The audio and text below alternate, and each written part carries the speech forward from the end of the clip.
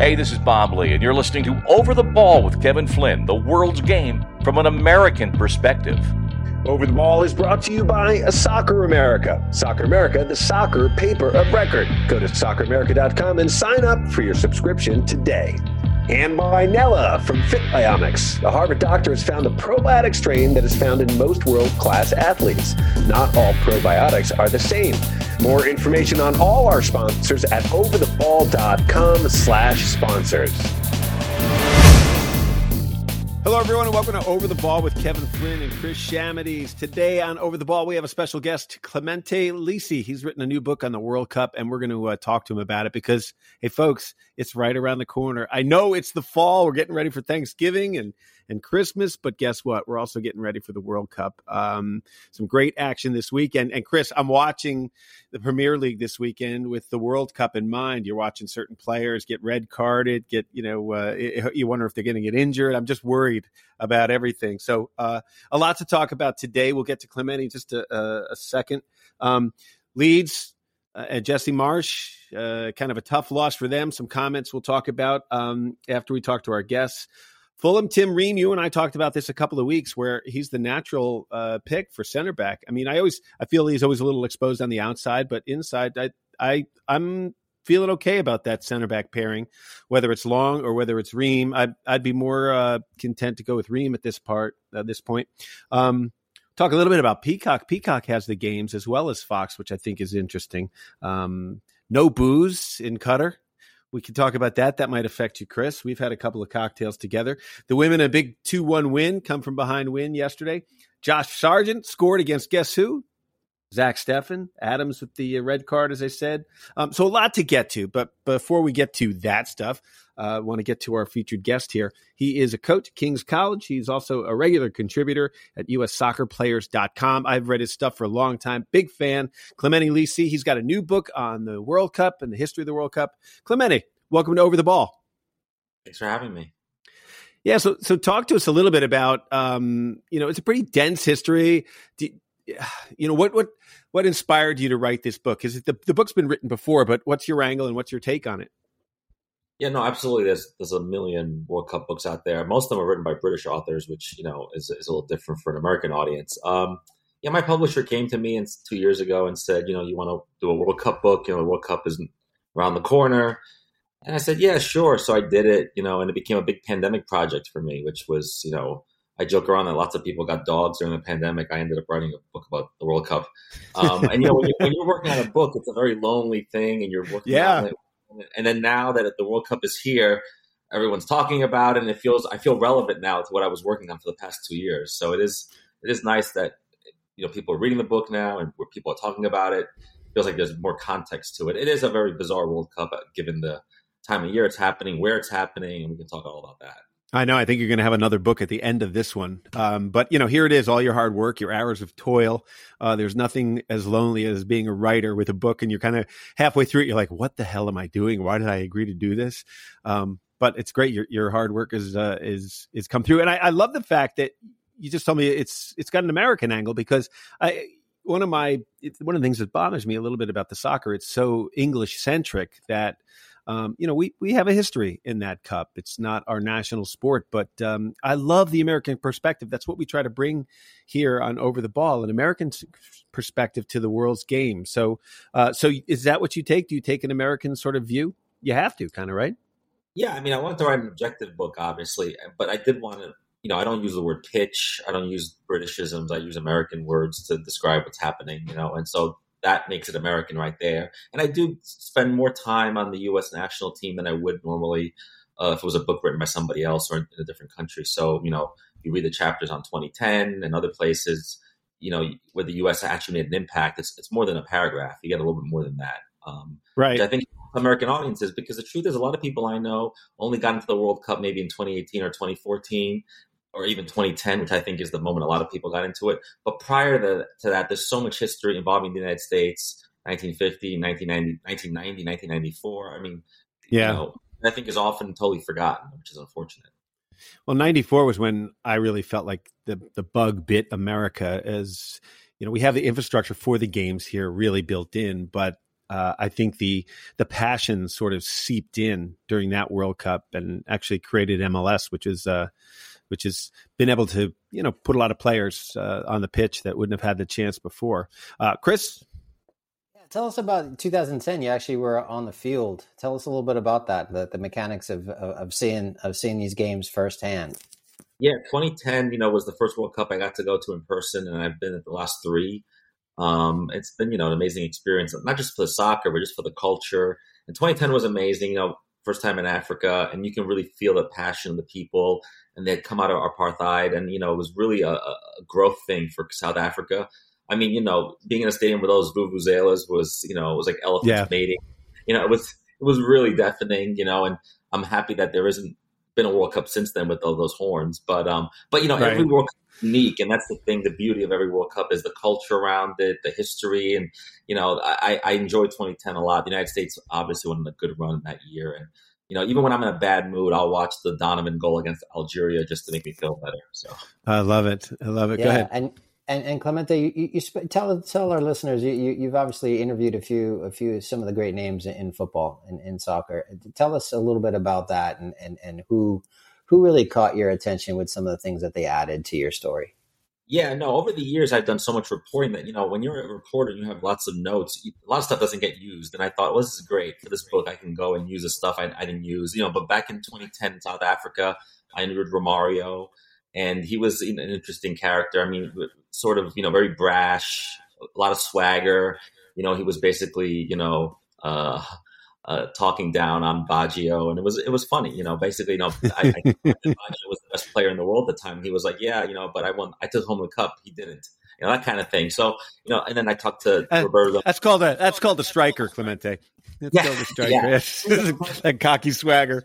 Yeah. And then talking to people like Donadoni and Maldini, talking about 1990, when they were on a roll. And then once they got to Naples and the whole game with Argentina, and I tell people now, that Argentina-Italy semifinal in 1990 is seminal because, that stadium they played in is named after Maradona now. So that tells you a little bit about the adversity that Italy was facing. Even 30 years later, you look back and go, wow, that was a bigger deal than even at the time we thought it was. So, speaking to all these different players, one person I spoke with during the writing of the book during the pandemic was Rai, played for Brazil, and he was number 10 in 1994. And he was basically dropped off the team after the group stage and replaced with, Romario, Bebeto, those guys. And, he never basically got back on the squad. And it was the first time that a Brazil team had won the World Cup without a number 10. He wore the number 10 jersey, right? And so I try to talk to people who also didn't get all the attention at the time. So I wanted to hear the backstories.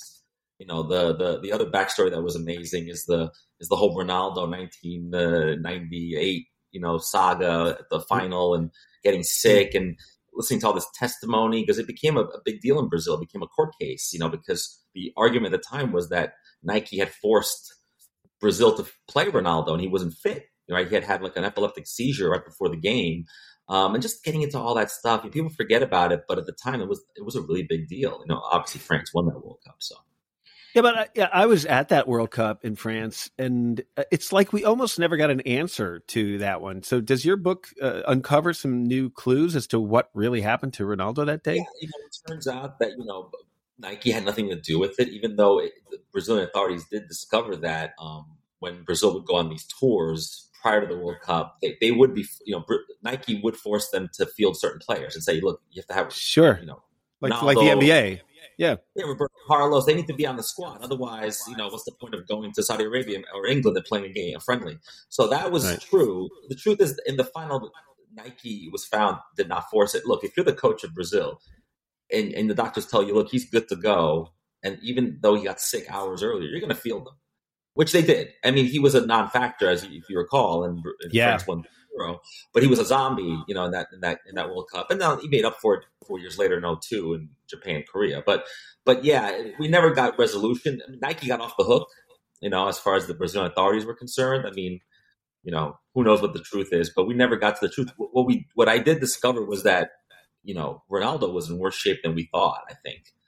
What was it, really mental or health, physical? Because what everyone had sort of intimated was the pressure of the World Cup being on him in Brazil, your whole country thinking about it. I mean, we can basically argue, Clemente, that the same thing happened to Neymar he was just overwhelmed by the sheer pressure that the country puts on him. Yeah, and look, Brazil is one of those countries where 130 million people think they're the national team coach. So I get it, and I think it was definitely the pressure that got to him. And so, in that sense, and I'd be curious to see what this Brazil team does and how Neymar deals with the pressure this time around. Because for him, it's like Messi or Cristiano Ronaldo. It's a do or die tournament for these guys. So. Yeah, you mentioned Rai being, dropped from the squad. I mean, Firmino's not on the squad right now. He's playing for Liverpool, and he's a magician with the ball. I mean, this is your cup runneth over, I guess, and these are decisions that the United States hasn't been fortunate enough to have. Chris? Yeah, I mean, going back to that mental health issue or the anxiety or the panic attack with Ronaldo, nowadays, I think we'd have enough information to say we would never put that person on the field. And I understand there's pressure, but still, right? I mean, we live in a world today where, we live in a CTE world and other factors of health and mental health. But what would also happen in that case is, somebody in the Brazil camp would tweet that out, right? I mean, that wasn't the case in 98. The thing that got journalists kind of confused in 98 was that he wasn't on the squad sheet. I think they had put Edmundo on there as opposed to Ronaldo. Everyone was like 2 hours before kickoff, what's going on? And then they scratched that and put him in. So, that was sort of back then. You had to read the tea leaves. Today, it would be on Instagram, and it would be a totally different story. And you're right, the pressure. We live in a world today where people are more cognizant of anxiety and teams now have doctors and shrinks and all that kind of stuff. Not back in '98. I know it's only not long ago, but it's really a stone age compared to what's going on today. So. Even with physical therapy and, we talk about players being in the red zone as far as their physicality and it's being monitored, all this stuff that we didn't have back in the War of 1812 when I was playing, Clemente. We've had Bob Lee on this show a bunch. He's a friend of ours. And you mentioned the South African World Cup.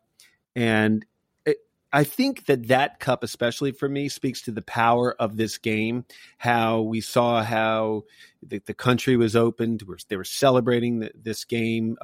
Stadiums were built, railroads were extended, everything. It was such a great love fest. I feel like coming into this one is the exact opposite. It's sort of like the underbelly of the awarding of the cup. And it did cost Sepp Blatter his job. But do you see those two as being diametrically opposed? And what are your expectations for this cup in Qatar?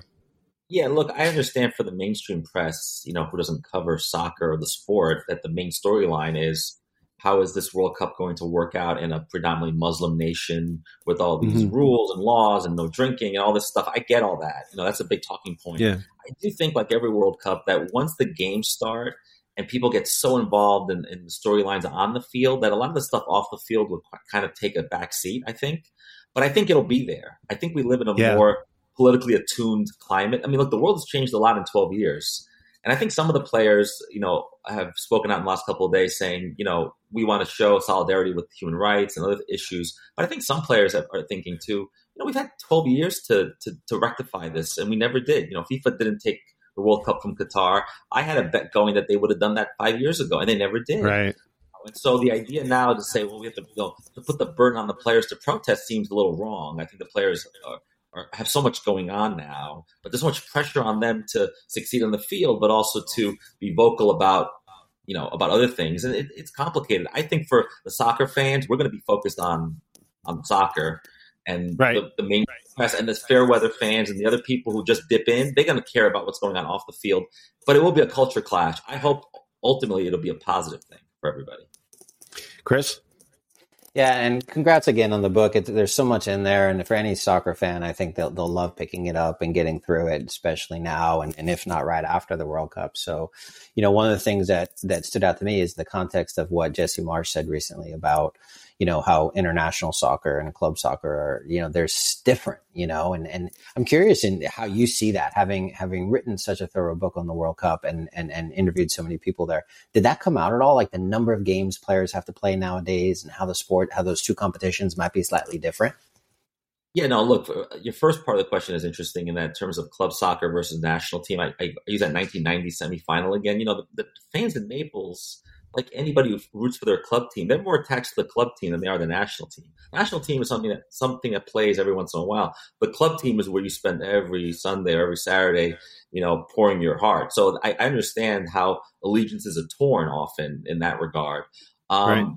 This World Cup is interesting because it is happening kind of mid-season, and I think the players are going to be in great form. And I think as a result, we're going to have maybe the best World Cup we're ever going to see on the field. Because, when it's played in June, it's after 10 months of a long schedule, and this is going to be right at the peak of their powers. So I do think that's the best part of having the World Cup in November. The negative part, obviously, is the fact that players got injured. I mean, this weekend, if you're watching PSG, you're probably holding gritting your teeth, hoping that Neymar doesn't come down or Messi doesn't break a leg or something, right?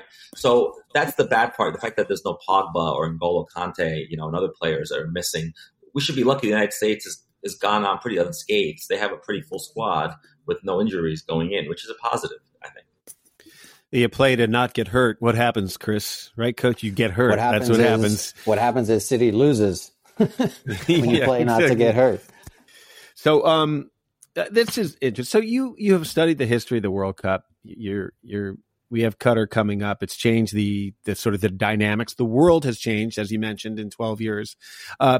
Do you see the World Cup being awarded to maybe the same 2-3 places, and instead of trying to spread the wealth like that? No, I do think FIFA's mission has always been to try to spread the World Cup to places that, FIFA is about growing the sport, and FIFA's cash cow is the World Cup, which only happens every 4 years, which is why they wanted to have it every 2 years, right? Which that got shot down for them.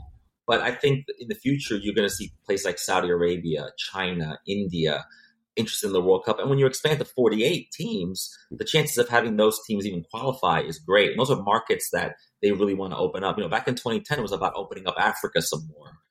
Now I think it's opening up to parts of Asia that they have never been in. I mean, China's a huge market, and FIFA really wants to get in there, whether it's hosting a FIFA Club World Cup or some other type of tournament. I mean, Qatar is already going to host the Asian Cup next year. Because the truth is, Qatar is a small country with a very, sort of small domestic league, and they have all these new stadiums. They need to use them for something. So I think FIFA's a spread the wealth type of organization. Because they need to keep people in power. That's part of it, and you need vote trading there, which has always been the case. But I do think, coming near you, the Women's World Cup is going to be in Australia. That's also a place that has never hosted a major tournament. So I do think they want to spread the wealth. I think a big determinant of that will be how it goes in Qatar, because we, talking about South Africa as well, as opposed to this one. It seemed to me, when I was in France, let's say, watching the World Cup, it was a love fest. You had Scottish guys in kilts dancing with guys from Cameroon, and it was just wonderful to watch. And all you had heard about was the troubles that were going to happen. And they didn't happen, of course, until the English showed up in Marseille and started to drum up some trouble. But I always felt that this was the world's game and that we all become unified through it. In a celebration of your individualism as a country. I think the one problem with Qatar is you have to sign something about, I don't know if you still have to sign this, but saying you can't be gay. You can't drink alcohol. There's going to be certain things that I think are going to run up against, there are going to be some problems there. Do you anticipate that? Yeah, I was comparing it to Russia when I was there 4 years ago, and the Russians are pretty strict too in terms of law and order. And English fans are drinking in the streets, and you can tell the Russian police and soldiers were kind of holding back. And the thought process, I think, there was, look, in a couple of days, in a week, they'll be gone.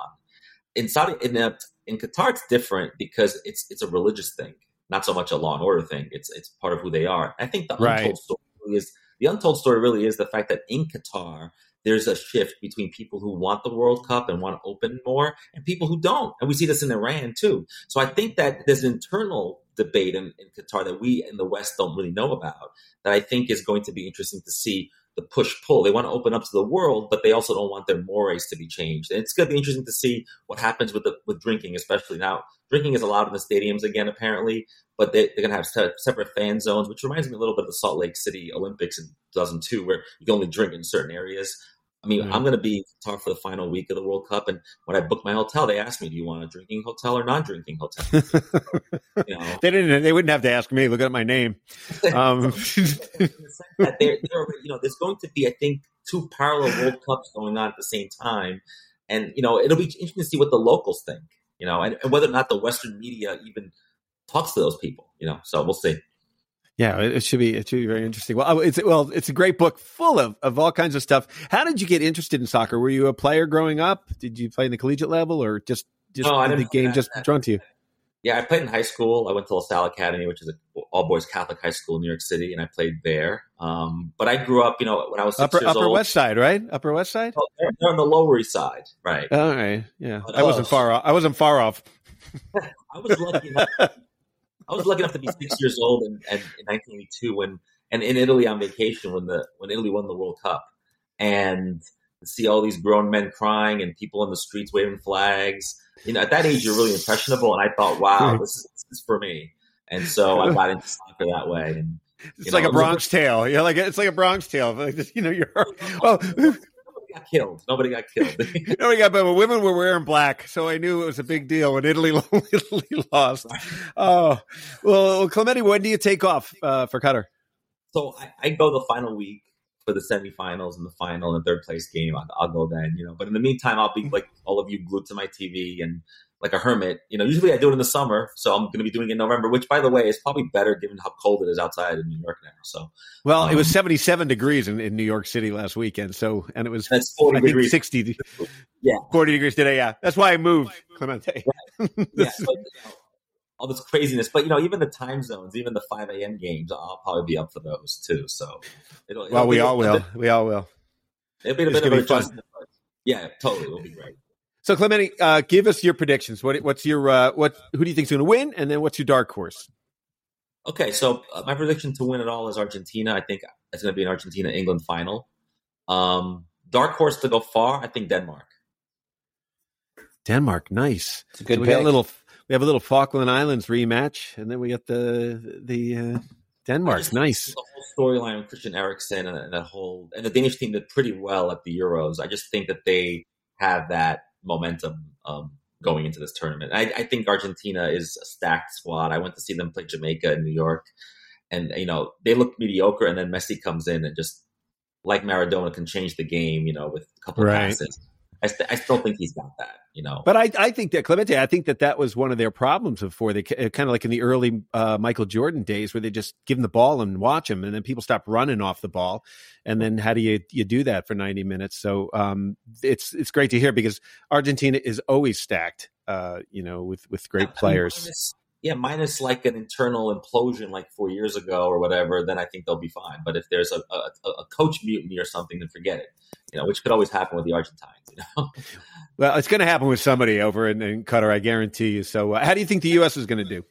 I think the U.S. will finish second, get out of the group, and I think then they'll probably run up against the Dutch, and then it'll be tougher then. But I do think they'll come in second. The truth is, England is a favorite to get out of the group to win it, and then Wales, Iran, and the U.S., all those three countries think they can finish second. But I think the U.S. has players and the legs to do it. I think they'll finish second. All right. Well, Clemente, thanks so much for joining us on Over the Ball. It's a great new book. Check it out, Clemente Lisi. What's the full title of it, Clemente? The FIFA World Cup: A History of the Planet's Biggest Sporting Event. History of the planet's biggest sporting event. It's coming up in a couple of weeks, folks. This is a great exhaustive history on what happened in the Cup and all the stories and some of the backstories and some of the stuff no one's ever heard of. So, Clemente Lisi, thank you so much for covering the World Cup for us in such depth. And best of luck in Qatar, and best of luck with your predictions. I'd like to see the U.S. in the final, so we'll see against Argentina. How would that be? It'd be awesome. It'd be all right. Great. Thanks, Clemente. Thank you. Have fun at the drinking hotel. Thank you. Yeah, he actually never answered that one, Chris, did he? So he winked. All right, so thanks, Coach. So Chris, you're going to be watching it on the West Coast, the Cup. It's 2 a.m, I think. Some of it. You can have the TiVos just looking at that today, all the time zones changes and all that stuff. And, it's exciting when you print off the schedule for the first time and you figure out how you're going to tackle the days and which matches you feature and which ones you definitely want to see. I mean, it's something you do every 4 years. And even now, like, I'm at a point where I'll print it off for my kids and they'll create their schedule. So it's kind of fun. Yeah. So Clemente's book, it was really interesting. I mean, look, I think Americans are sort of isolated here, and I think this is the type of book if you read, you could see like the effects that it has on a country. I mean, someone wins the Super Bowl. We have one city that is ecstatic. You have Olympics, but you have different events within an Olympics. I always said the World Cup is like the Olympics meets the Super Bowl, and it's your country. It's also nationality. So it's, a book like this shows you the effect that it has. Like Brazil, unfortunately, when they lost in the cup and they had like suicides that were actually traced to the game. Just in Colombia where the guy gets shot. That story, there wasn't a quid pro quo there with him getting shot, but just the passion that certain countries have for it. What I didn't get into a little bit more with Clemente was just basically the respect of other people's cultures. I understand that. So the hard part is what I noticed with the French World Cup when it was there, it was everybody embraced each other's culture. I hope that happens in Qatar, and I hope, nothing because look, I was in Marseille when the English showed up, and it was like a love fest until they got there, and then there were fights and riots and breaking shit, and it was in their culture to do that. So, I think like the drinking and then the homosexuality and all this stuff, like, wow, like, these are people coming from free Western countries. It's not going to go well. And I think FIFA should have considered that ahead of time. Yeah, way too late for that. I know. Even some of the recent complaints about, the dynamics there, it's too late. I mean, this is going to happen. You ask yourself, and what you're saying, I agree, is like, you hope it's not a powder keg. You don't want anything to go wrong, because that would be such a negative mark on the game and our global game, right? But I also think Clemente's point is I think, and I'm hopefully it's right, is that once the games start, hopefully the football takes over, and those storylines are the real storylines. And you have Messi's last World Cup likely, and Ronaldo's last World Cup are likely, and even Neymar is saying, "Hey, I don't know if I'll get another one." So, you have these great players, these iconic players, potentially in their final World Cup, and hopefully that's where the story stays. And Messi, this is Messi's shot right here, greatest player of all time. And, it was interesting to hear Clemente say that maybe it's Argentina's time. I think what's interesting is, you have the Europe, and then you have the different hemispheres where, the other teams generally win. And this time it's in Africa. So it's, that's kind of out of the equation. So this weekend watching Premier League, you mentioned Jesse Marsch a little bit. My heart breaks for that team because they work their ass off. They play well. They play at the level of the top-tiered teams when they play top-tiered teams, giving them a hell of a fight. And then when they play middle and lower, they're losing too. So what does that coach do? Well, he's done a good job of playing really good games against some of the best players and the best teams in the Premier League. So, getting a result against Liverpool, getting a result against Chelsea, and then now playing a tough Tottenham team and going toe-to-toe. So, I think he's saving his job, quote-unquote, in terms of the optics of it. The reality is he needs points, to keep himself and to keep Leeds above the relegation zone, and that's ultimately going to be what gets decided. But in terms of creating a narrative for keeping his job, he's done a really, really good job of that. I mean, that game went back and forth. It was a wild game, great for the fans. Yeah. Yeah, time out.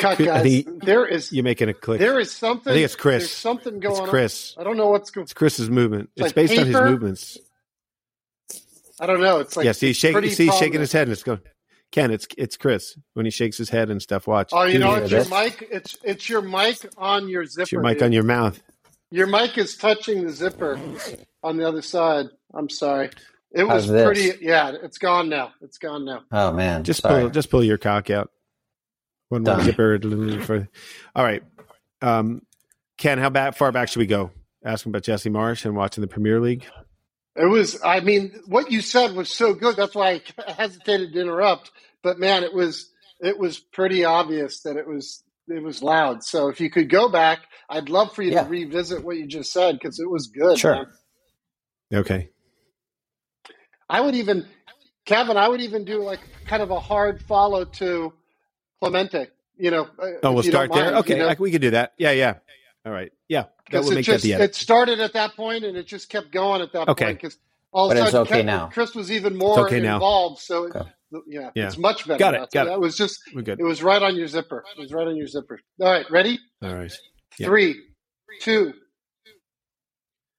All right, great stuff from Clemente there, Chris. I'm going to delve into that book a little deeper. I didn't have time to read the whole thing through. I had to kind of skim through it because he was coming on the next day. But, what I think is amazing about someone who can write the history of the World Cup like that, especially for an American audience where they might not realize the national implications to a team winning, losing, how a nation's mood is based on their team. Like for the terrible stories about when Brazil lost that World Cup, there were actually suicides, attributed to it, and all the things where politics mash in with the game itself. And we have the Super Bowl here, and everyone's like, "Oh, it's the biggest thing ever." But the World Cup is like, it's the Super Bowl times what, 10?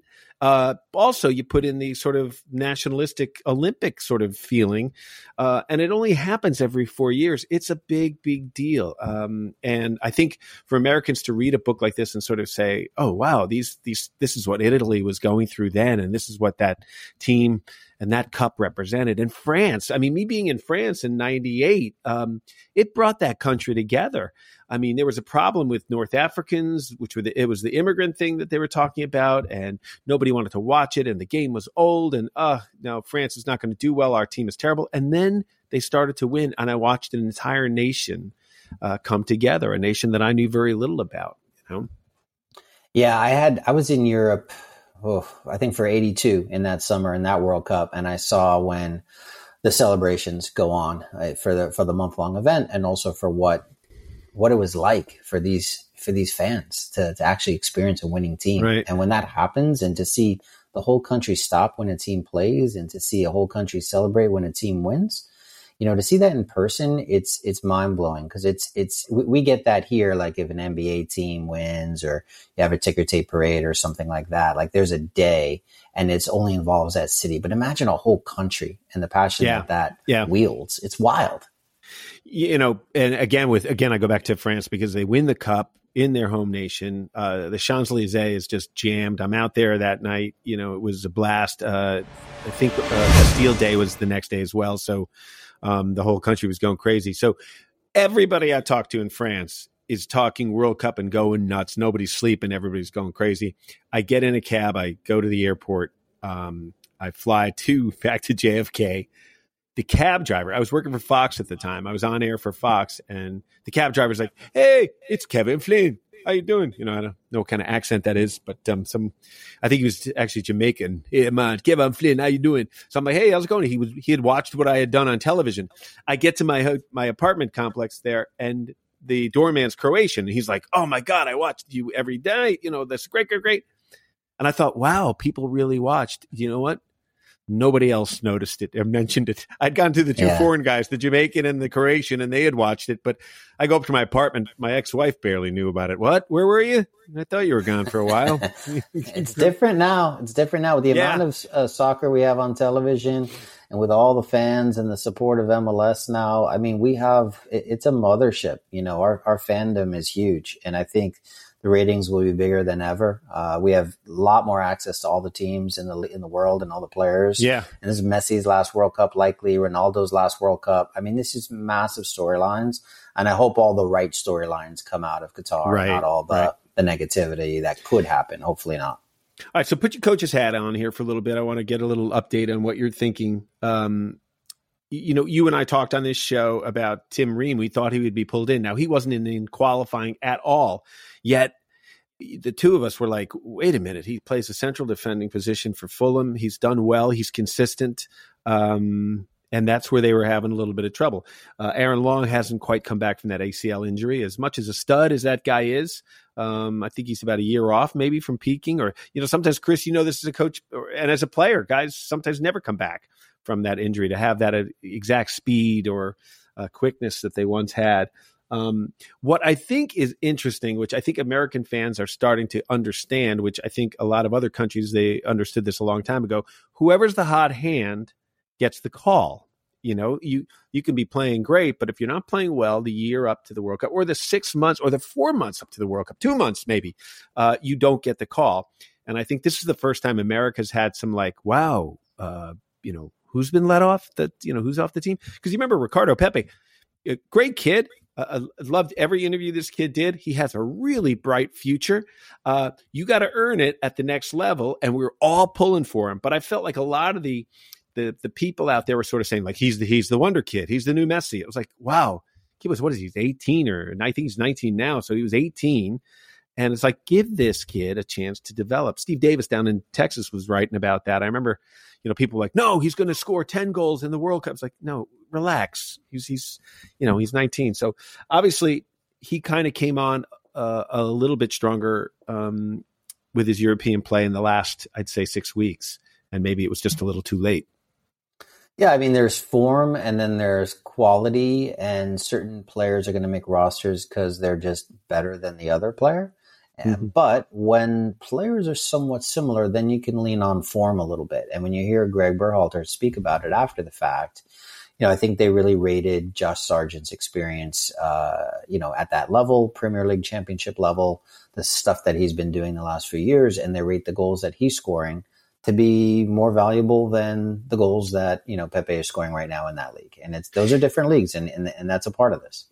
Let me ask you that, because Josh Sargent is the type of player. I mean, I watched him play in the youth level. I've watched him play in the Prem, and he has seemed to, this could be my imagination, but he seems to have slimmed down a bit, and he seems to play the ball faster.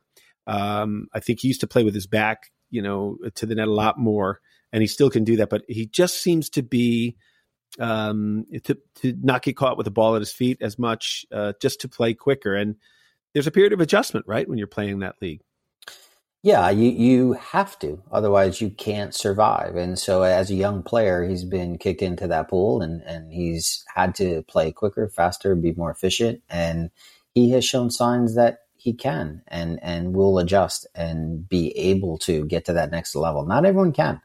Now, is there another level and another level? Sure, there are other levels. Will he hit those? We don't know. But for the time being, he's done enough to make this squad. Going back to what you said again about Tim Ream, I think that's a no-brainer. I think he's the most stable choice, and a choice that we said he had to make. And I wouldn't be surprised if he starts not just one game, but maybe more than one game, maybe the first and the third, and potentially put Aaron Long into that middle game against England. That wouldn't surprise me to see that. Really? That's interesting. I mean, look, I think that the beef with him was his lack of speed on the outside, but it was a different formation, right? That they were trying to push him with the 2-back system, or did they have? Yeah, I mean, in wing backs, he's not a wing back. I think he's a center back in 2, and I think that's probably how they'll like to play, is in a 4-3-3, and so they need to pair someone with Walker Zimmerman, and the Aaron Long thing hasn't necessarily gone great, and so now they're okay.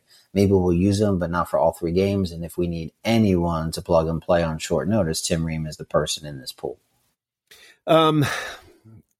Adams, I thought, played well this weekend. I mean, the kid's all over the field. It'll be nice. So he's remained uninjured. McKennie seems to be back. I had my friend, he's an Irish guy, just loves Brendan Aronson. He's a big Leeds fan. He just said, I'm so sold on this kid. It's unbelievable. And then he just talked about the amount of work Tyler Adams did. He said he's the type of player people don't even notice all the great things he's doing. That's what they say. When I used to play in the indoor league, people used to say a blocked shots for a defender was a big stat. And I'm like, if you're a good defender, your guy didn't receive the ball, right? I mean, you either intercepted the pass or you didn't let him turn and shoot, for God's sakes. So I think there's a lot of things that certain players don't get noticed by. I was watching a special on Larry Bird the other day and talked about his greatest game ever. And it wasn't, all the players talked about, when he scored all these points and, the last minute shots and all that stuff. And Larry Bird said, no, this was my best game, when he had a triple double, but he basically said, I just was playing good D. I was stealing passes. I was getting rebound. Just doing a little bit of everything, where that was the best game I ever had. Not, I would say, like in soccer, especially, the goal scorer gets all the glory. And the goalkeeper, unfortunately, gets a lot of glory if they win and a lot if they lose. It seems like every shot is a fluke. Zach Steffen not being on the list. Did that surprise you? We talked a little bit about it last week. I think my question to you, Chris, is like, does this change the strategy of young players going over? It's like, yeah, it's fine to go over. And wow, you're with a great big club. But you got to pick the right club. No, I don't think it changed the strategy. I mean, there's No? paychecks involved, and you can't pass on that. And he still was getting opportunities last year, but I think City felt he needed to reset, and so now he found a loan where he could play leading into the World Cup cycle. There's got to be more to this story. I don't think we know everything. I think if everyone's healthy and fit, he's certainly a top 3 goalkeeper in the United States.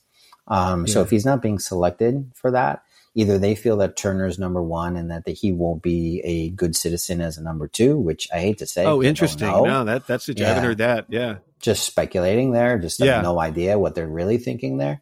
But if he wants or expects to play, but they don't want to, and they want to play Turner all 3, then they may feel like the core of goalkeepers is better off without him, because they'll be very happy with a number 2 and a 3 who want to be a number 2 and a 3.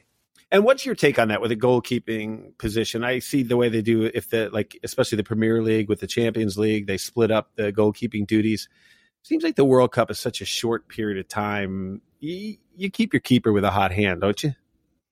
Yeah, I mean, I come from a different approach, which is, you get the best possible players, and it's your job as a coach to keep them all on the right track to perform. And yes, there's going to be egos, but yeah, you want egos. Egos are a part of being a good player.